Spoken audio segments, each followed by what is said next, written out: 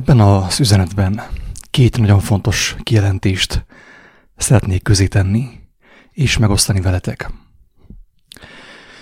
Az első kijelentés az, hogy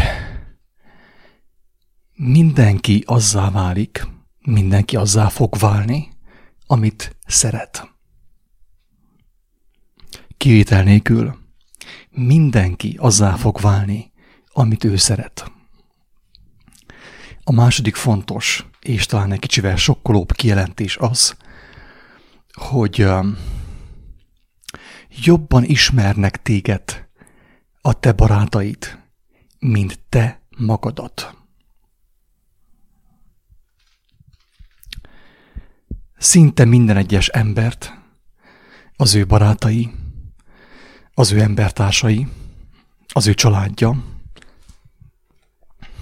jobban ismeri, mint ő magát. Persze ezt nem kell nekem elhinni, mindenki azt hisz, amit akar. Én egyszerűen csak kijelentek bizonyos dolgokat, meg is magyarázom, alá is támasztom azt, és aki azt megérti, az használja egészséggel. Tehát az első kijelentés az, hogy mindenki azzá válik, amit szeret. A második kijelentés az, hogy mindenkit jobban ismernek a barátai, jobban ismer az ő családja, mint ő saját magát. Szinte mindenkit. Inkább így fogalmaznék. Mit fontos erről beszélni? Vagy mit jelent ez valójában? Az, hogy mindenki azzá válik, amit szeret, azt jelenti, hogy egyszerűen, aki a lentiekre helyezi a figyelmét, a tekintetét, a testének lámpását, a szemeit, az azzá fog válni, amit az ő szemei látnak. A lentieket ugye bámulja, abból inspirálódik, azért él, a lentiekért él, és azzá fog válni ő. Ami lent van, minden mulandó, minden hiába való, minden rothadó. Ha az ember túlságosan el van foglalva a lenti dolgokkal, és azokkal foglalkozik, azokon legelteti az ő szemeit, azokért él, az ő lelke is azzá fog válni, olyanná fog válni. Ezt úgy lehetne egészen pontosan mondani, hogy az ember még jobban tudjon szembesülni a valósággal, hogy mindenki azzá válik, amit imád, akit imád. Mert hogy igazából ez az imádat.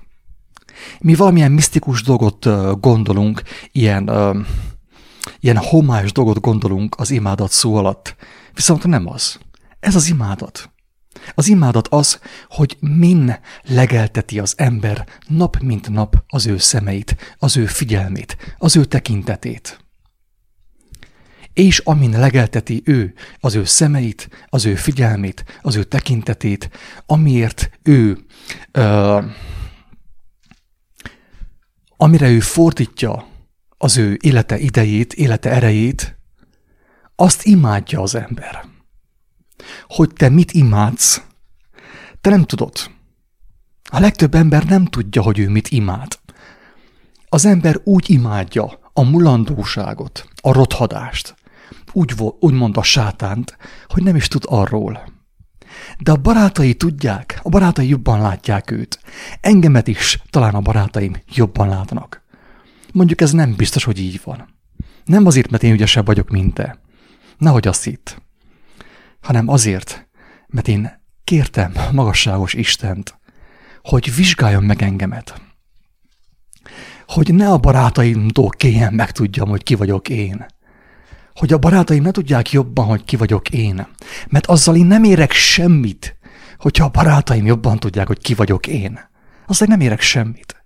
Én azzal érek valamit, hogyha magasságos Isten az ő lelk által valamiképp, valamilyen módon, azon módszerével, a Krisztus szavai által, és az ő lelkének a különböző megnyilvánulásai által, akár a Biblia által is, sőt a Biblia által, Jézus tanítása által, az apostolok és a proféták szavai által megvizsgál engemet és megmutatja, hogy mi van bennem valójában, hogy kit imádok én valójában. És így tudom, hogy ki vagyok én. Valamelyest tudom, talán jobban tudom, mint a barátaim, de ez a lehetőség neked is fel van kínálva. Mert egyelőre fennáll annak a veszélye, hogy a te barátaid, a te ellenségeid, a te családod jobban tudja, hogy ki vagy te valójában, mint te magad. Fennállnak a veszélye. Vedd tudomásul ezt. Mindaddig, amíg az ember nem fordul teljes lényével Istenhez, és nem tőle kéri, hogy őt megvizsgálja, addig őt a környezete fogja vizsgálgatni. Néha szembesíteni, különböző kényelmetlen módon, ugye? Azzal, hogy ki ő valójában, mit szeret ő valójában, kit szeret ő valójában, mit imád ő valójában, miért él, miről szól az ő élete valójában. Kemény dolgok ezek. Kemény szembesítések ezek. Ezt nem mindenki hallgathatja. Most ilyenkor illik felháborodni. Ki ez a szörmók? Mit képzel magáról, hogy ilyen mond nekem? Mit beszél össze-vissza, hogy engemet a barátaim jobban ismernek? A családom jobban ismer. Hogy én nem tudom, hogy ki vagyok valójában. Azt képzelem magamról, drága barátom, hogy a mindenható Isten válaszolt nekem. Tudom, és válaszolnak mindnap nekem. Vágyom az ő válaszát, és meg is adja, mint szerető édesapa az ő gyermekének. Megadja válaszokat. Szembesít a bennem lévő gyarlósággal, hazugsággal, imádattal, ugye, az imádat mienségével, és ugyanakkor megmutatja az örökkévalóság útját. Adja a mindennapi kenyeret, a mindennapi megértéseket, látást, értelmet, szeretetet, hogy élhessek.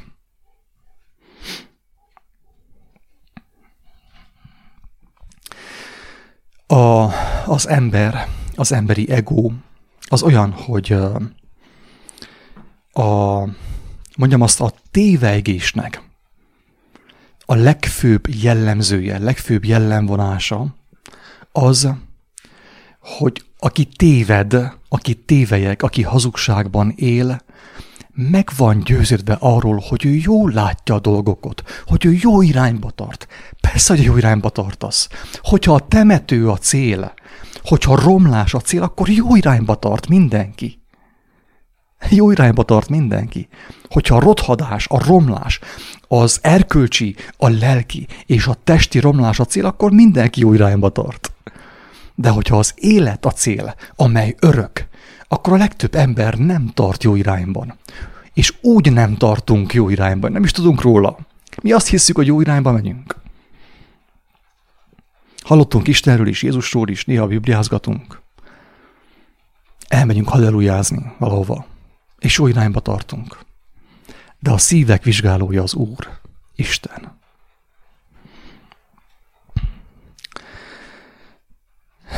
Vigyázzatok, vigyázzatok. Mert az egónak, úgymond az egónak, az emberi egónak, ugye, a tévegő embernek, a tisztátalan léleknek a legfőbb jellemzője, a legfőbb attribútuma az, hogy becsapja magát, nem tudja ki ő valójában. Tehát az egónak az első törvénye, az ego első parancsolata az, hogy tudom én, ne aggódj, én jól tudom, én jól látom a dolgokat.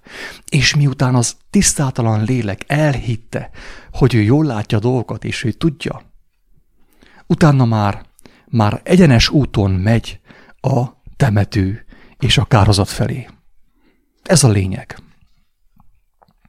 Ez a hamis énnek, a tisztátalan léleknek, az egónak a legfőbb jellemvonása. Hogy meggyőzi saját magát, hogy ő jól látja dolgot. És ezzel párhuzamosan meg az történik, hogy még az ellensége is jobban ismeri őt. Mekkora szégyen, mekkora bukás, hogy a legtöbb ember nem is gondol sosem ilyenre. Meg sem gondolja, hogy őt a barátai jobban ismerik, a családja jobban ismeri, de még az ellensége is jobban ismeri őt. Istenem, mekkora szörnyűség, mekkora borzalom. Bele sem mersz gondolni abba, hogy annyira jellemtelenné váltál. Annyira jellemtelenné vált az ember. Bennem. Mindig oda teszem magamat, és nagy azt gondolt, hogy én most itt kevékedek. Nem. Így jártam én is. Így jártam. A sámomblát, ugye? Így jártam én is. Hogy fel sem tudtam fogni, hogy én, mint ember, ahhoz képest, hogy Isten mit tervezett, és mi az ő dicsőséges, gyönyörűséges terve, ahhoz képest mennyire lent vagyok, és lesüllyedtem. Miközben én azt hittem, hogy jól csinálom a dolgokat. Segítőkész ember vagyok, vicces, humoros ember vagyok, jópofa ember vagyok, karizmatikus ember vagyok. Sőt, karizmam is van, lábizmom is van, és minden van nekem. Én voltam a császár, az univerzumnak a központja, a királya. És közben süllyedtem, és romlottam. Romlott a lelkem, romlott a testem. Te is így jártál, feltetőleg. Nem tudom, hogy megláttad ezt már, vagy nem. De én teljes szívemből kívánom neked, aki ezt hallott, hogy kapd meg azt a kegyelmet a magasságos Istentől, a szerető Istentől, Krisztustól, hogy lásd meg, hogy ki vagy te valójában. Lásd meg, hogy mi az, amit a barátaid látnak, és lássál meg sokkal többet magadról, a szíved mélységeiről. Teljes szívemből kívánom ezt neked. Mert amíg csak az ellenségeid, amíg csak a családod, amíg csupán a barátaid látják, hogy ki vagy, te azzal nem érsz semmit. Te azzal érsz valamit, hogyha a jóságos Isten megmutatja neked, hogy a saját szemeiddel lásd, hogy ki vagy te ahhoz képest, amit ő elgondolt rólad. De ahhoz, hogy megtudd, ezt nem lehet csak szelídséggel, csak alázattal. Ez a kettő, hogyha nincsen meg egy emberben, sosem fogja megtudni, hogy ki volt ő valójában. Hogy mit szeretett, mit imádott, és kit imádott ő valójában, és mifelé tartott az ő élete. Csak akkor, amikor már túl késő lesz, amikor már nem lesz lehetőség irányt váltani. És érdekes módon nem fog jönni a következő reinkarnáció. Ekkor fog nagyon sok ember meglepődni, hogy ki volt ő valójában. Szeretném hangsúlyozni a fő törvényt, a legfontosabbat, hogy mindenki azzá válik, amit szeret, amit figyelemmel kísér, amit az ő tekintetével kísér, és az ő kezeivel kísér, amit az ő gondolkodásával kísér, amit az ő cselekedeteivel támogat, mindenki azzá fog válni. Hogyha valaki a lentieket, a földieket támogatja, és kíséri a tekintetével, a szemeivel folyton, azzá fog válni, de a lentiek elmúlnak, ideig, óráig valók, rothadnak, te is rothadóvá válsz, és nem csupán a tested, hanem te, a lélek is, ez maga a kárhozat. Ne játszodjatok! Ne játszodjatok a lelketekkel. Kár elveszíteni azt. El lehet azt veszíteni. A lehető legrosszabb, legszörnyűbb értelemben. Tönkre megy a lélek. Elég a lélek. Tönkre megy, összezsugorodik. Jellemtelenné válik a lélek. Elég, össze-vissza ég. És nem hal meg, nem semmisül meg egyből. Amikor temetnek, akkor azt még te látni fogod. Többször mondtuk azt, hogy mindenki látni fogja a saját temetését. Mindenki látni fogja a saját temetését. A legtöbb ember, nem tudom most már, hogy mindenki, mert lehet Isten megadja azt a kegyelmet, hogy akik az ő gyermekei, ne kelljen azt végignézzék, azt a borzalmat. Azt, hogy a lélek próbál járni, próbál kiszállni a koporsóból, és nem tud. Nem tud. Ő létezik, ő még van, csak nem tud kiszállni a koporsóból, sőt, végig kell szemlélje a rothadást. A férgeknek a munkáját, az égést, a testnek az égését. Mi erre többször felhívtuk a figyelmet, de ha valaki nem hiszi, nem tudom én mit mondani, járjon utána, kérje a mindenható Istent, hogy kapjon látást és megértést erről. Mert ez nagyon fontos dolog. Mert jobb egy kicsit mostan félni, mint megijedni a végén. Egy hatalmas, kellemetlen meglepetésben részesülni. Mindenki végig fogja szemlélni, feltetőleg, legtöbb ember, ugye? Akik nem kérték Istennek a kegyelmét, az ő irgalmát, nem kértek látást, nem kértek tőle tűzbe megpróbált aranyat, azok az emberek végig fogják nézni a saját temetésüket, a testnek a rothadását érezni fogják. Senki ne higgye azt, hogy van megsemmisülés úgy abban a formában, ahogy ugye gondolja a materialista, az ateista, ugye. Hogy semmi gond, meghaltam, és kész, minden el van felejtve. Nem így működik ez. A tudat nem tud olyan könnyen megsemmisülni. Amit te felépítettél 50-60 éven keresztül, nem tud olyan könnyen megsemmisülni, barátom. Annyira lesz megsemmisülve a tudatod, a lelked, hogy éppen csak nem tudja mozgatni a testet. A test nem tud mozogni. Nem tudsz már kiszállni a koporsóból. Ennyire lesz megsemmisülve, avagy meggyengülve. És utána össze van tapadva a testtel, mert a lélek a testért élt, a testiekért élt, és végig kell szemléje a rothadást, a férgeknek a munkáját. Ez a tűz. Tűz. Bibliában így van fogalmazva. Ügyeljetek, ne játszodjatok a tűzzel. Ezt mondom. Ugye rémhírterjesztő vagyok, persze. Rémhírterjesztő vagyok. Hogyha te mész háttal egy hatalmas szakadék irányába, és valaki azt mondja, hogy még 2 lépés bele fogsz esni, álljál meg, nézz hátra, utána majd fordulj vissza és indulj el előre. Ő rémhírterjesztő, vagy aggódik érted az életedért, hogy megmeneküljél? Ki a rémhírterjesztő vajon? Az, aki hazugsággal traktál téged, reinkarnációs mesékkel, ostobaságokkal, belevisz az őrültségbe, hazugságba, az álnyugalomba, az álbiztonságban, és végül jön a hatalmas, kellemetlen meglepetés. Ez a rémhírterjesztő, vagy pedig az, aki téged figyelmeztet a valóságra, hogy ez fog történni. Jézus erről beszélt. Nem magyarázta így el az írás, nem magyarázza el így szóról szóra, ahogy én. Mert én ezt megkaptam, egészen pontosan mi ezt kaptuk. Többen kaptuk ezt a kijelentést, ezt a látást, hogy mi a második halál, hogy mi a pokol. Megkaptuk. Isten kegyelméből is megadja mindenkinek. Aki kéri tőle, Isten mindenkinek megadja a látást és az értést. Nem csak nekünk. Nem vagyunk mi olyan különlegesek. Gyarló, bűnös emberek vagyunk, akiknek szükségük volt, és még mindig szükségük van Istennek a kegyelmére, hogy megtartsa őket, megtisztítsa őket, megszentelje őket. Nem vagyok jobb, mint te. Nehogy azt hidd. Itt nem erről van szó. Ez a videó nem arról szól, hanem arról, hogy mindenki azzá válik, amit szeret, amit imád. És az imádat azt jelenti, hogy az ember rászögezi valamire az ő figyelmét, az ő élete idejét, élete energiáját, és ki, amit imád, ki, amiben beleöli az élete tekintetét, idejét, erejét, azzá fog válni.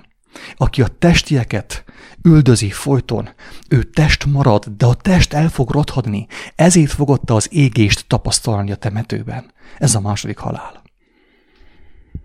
Aki a mennyeiekre szegezi a tekintetét, a mennyei kincsekre, ha aki nem tudja, hogy mi ez, hát kérdezze meg Istentől.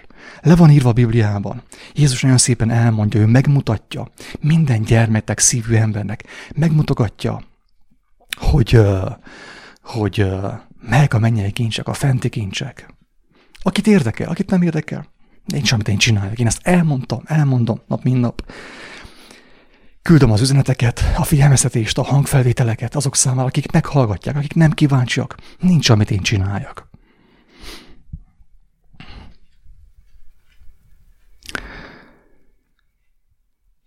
Azt, hogy mostanig te eddig a momentumig mit imádtál, mifelé tart az életed, mint az előbb is mondtam, csak úgy tudhatod meg, ha kéred a jóságos Istentől, és neked megmutogatja, hogy te ezért éltél mostanig. És szépen meglátod objektumról objektumra, hogy te mibe ölted bele az életed idejét és erejét, hogy mit imádtál te mostanig. ki volt a te imádatodnak a tárgya? Milyen tárgy volt az? Milyen földi jelenség volt az?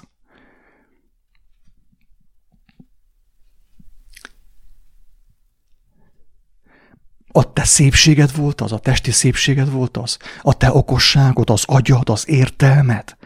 Mi volt az imádatot tárgya neked mostanig? Ez a kérdés. Mi volt az imádatot tárgya mostanig? Isten megmutatja. Meg fogja mutatni, hogy tessék, te mostanig az agyadat imádtad. Ezért van neked 30 év iskolát. Az agyadat imádtad, abban bíztál. De amihelyest meghaltál, behunytad a szemedet, az agyad indul a leghamarabb rothadásnak. Akkor mivé váltál te? Ki vagy te? Egy rothadó agy. Ki vagy te? Egy rothadó agy? Vagy a különböző tárgyakat gyűjtögettél mostanig? Vagy szerelmeket? Vagy bármit? Izmokat tegyük fel. Én is csináltam ezt. Csináltam mindent. Minden ostobaságot elkövettem. És hogyha számomra volt irgalom és kegyelem Istentől, teljesen biztos, hogy számodra is van, hogyha kéred. De látni fogod, mert látnod kell. Mert ha nem látod meg, hogy kit imádsz te, mit imádtál te mostanig, nincs ahogy megszabadulj, szabad légy. Mert az Úristen el fogja venni tőled a régi imádatodnak a tárgyát, és ad újat helyette. Örökkévaló kincset ad neked, amit imádhatsz te, amire figyelhetsz, és ami által lesz neked életed. Örök életed, mert az élet az örök. Mi most halálban vagyunk, erről is beszéltünk, de nem mindenki képes ezt felfogni. Ez van. Ez az első halál, amit mi mostan életnek nevezünk, ez a covidizmus, a vakcina, a különböző száguldások, autókkal, ugye, különböző ilyen földi, ez az első halál. Amikor a tiszta, a tökéletes élet már meg van fertőzve, hiába való örömökkel, mulandó örömökkel, ez az első halál. A második halál akkor kezdődik, a legszörnyűbb halál akkor kezdődik, amikor kivisznek a temetőbe. Amikor elkezded szemlélni azt, hogy ki voltál te mostanig, hogy látod azt, ugye, hogy amit értéknek és életnek hittél, elég. A férgek megeszik. Bármennyire is jól meg van csinálva az a betonsír, ugye, ki van betonozva szépen. Úgyis a férgek, ugye, a benned lévő mikroorganizmusok ugye elvégzik a munkájukat, és felzabálnak téged. Amiért te éltél, azt ők fel fogják szépen zabálni. Nem lesz vége az ő férgüknek, így mondja az írás, nem lesz vége. És a lélek, a tudat az ott van, mert nem nyert szabadulást. Ő nem akart szembesülni, amíg még élt. Halogatta a szembesülést. És nem csak halogatta, hanem elhalasztotta a szembesülést. És nem csak elhalasztotta a szembesülést, hanem meghalasztotta a szembesülést. Azt a szembesülést, amelyet senki nem kerülhet el. Mert amikor meghalt az ember, akkor már mindenképpen fog jönni a szembesülés. Akkor már nem lesz Facebook, akkor már nem lesz szex, akkor már nem lesz alkohol, nem lesz semmi, amivel az ember elterelhetné a figyelmét a szembesülésről. Csak te leszel és Isten, úgymond. Mert Isten ott van mindenhol, még a sírban is ott lesz.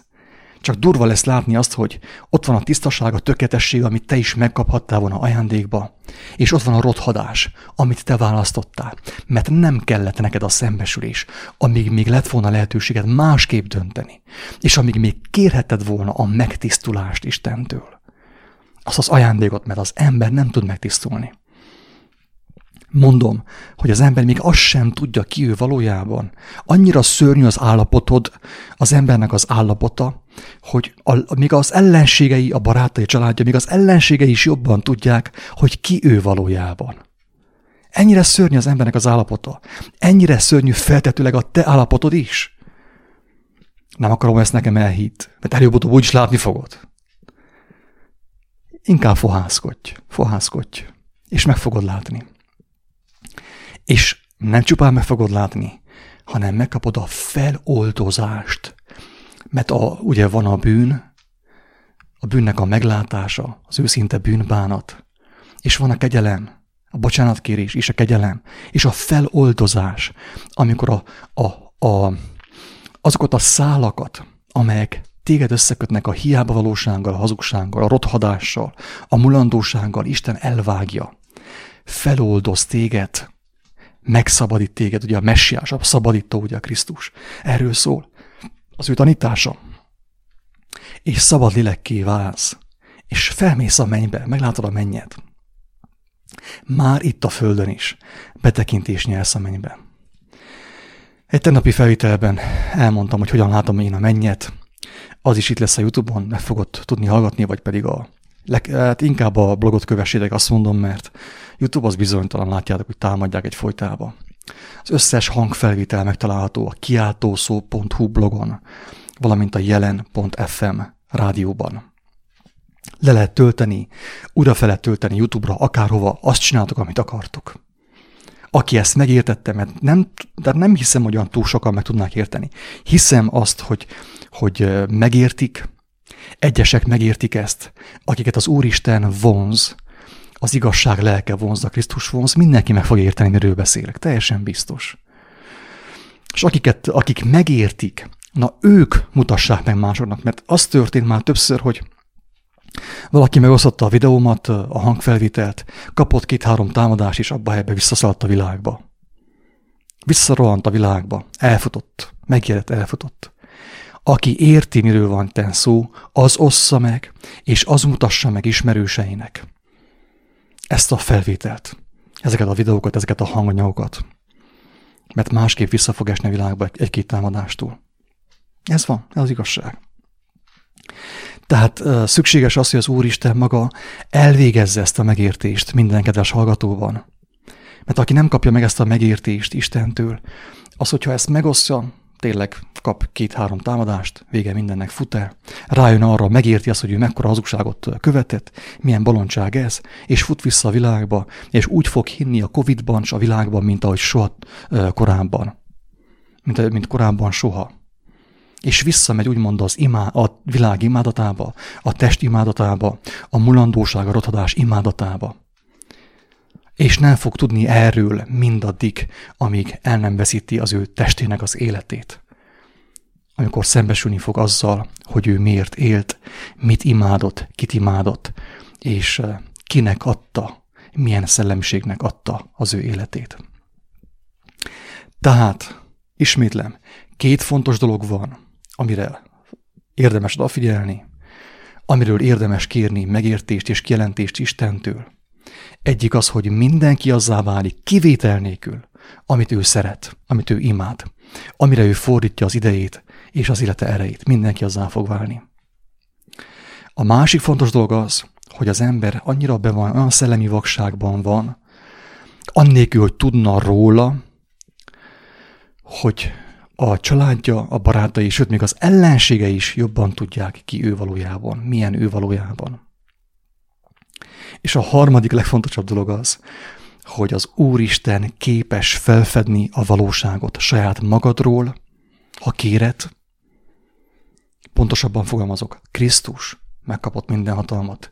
Képes az Úr Jézus Krisztus, képes felfedni a valóságot rólad, a szívedről, az elmédről, az értékeidről, a kincseidről, arról, hogy mit imádtál mostanig, és képes megmutatni neked az igazság útját, ha kéred tőle. Ennyi, drága embertárs. Ingyen kaptátok, ingyen adjátok. Isten áldjon, sziasztok!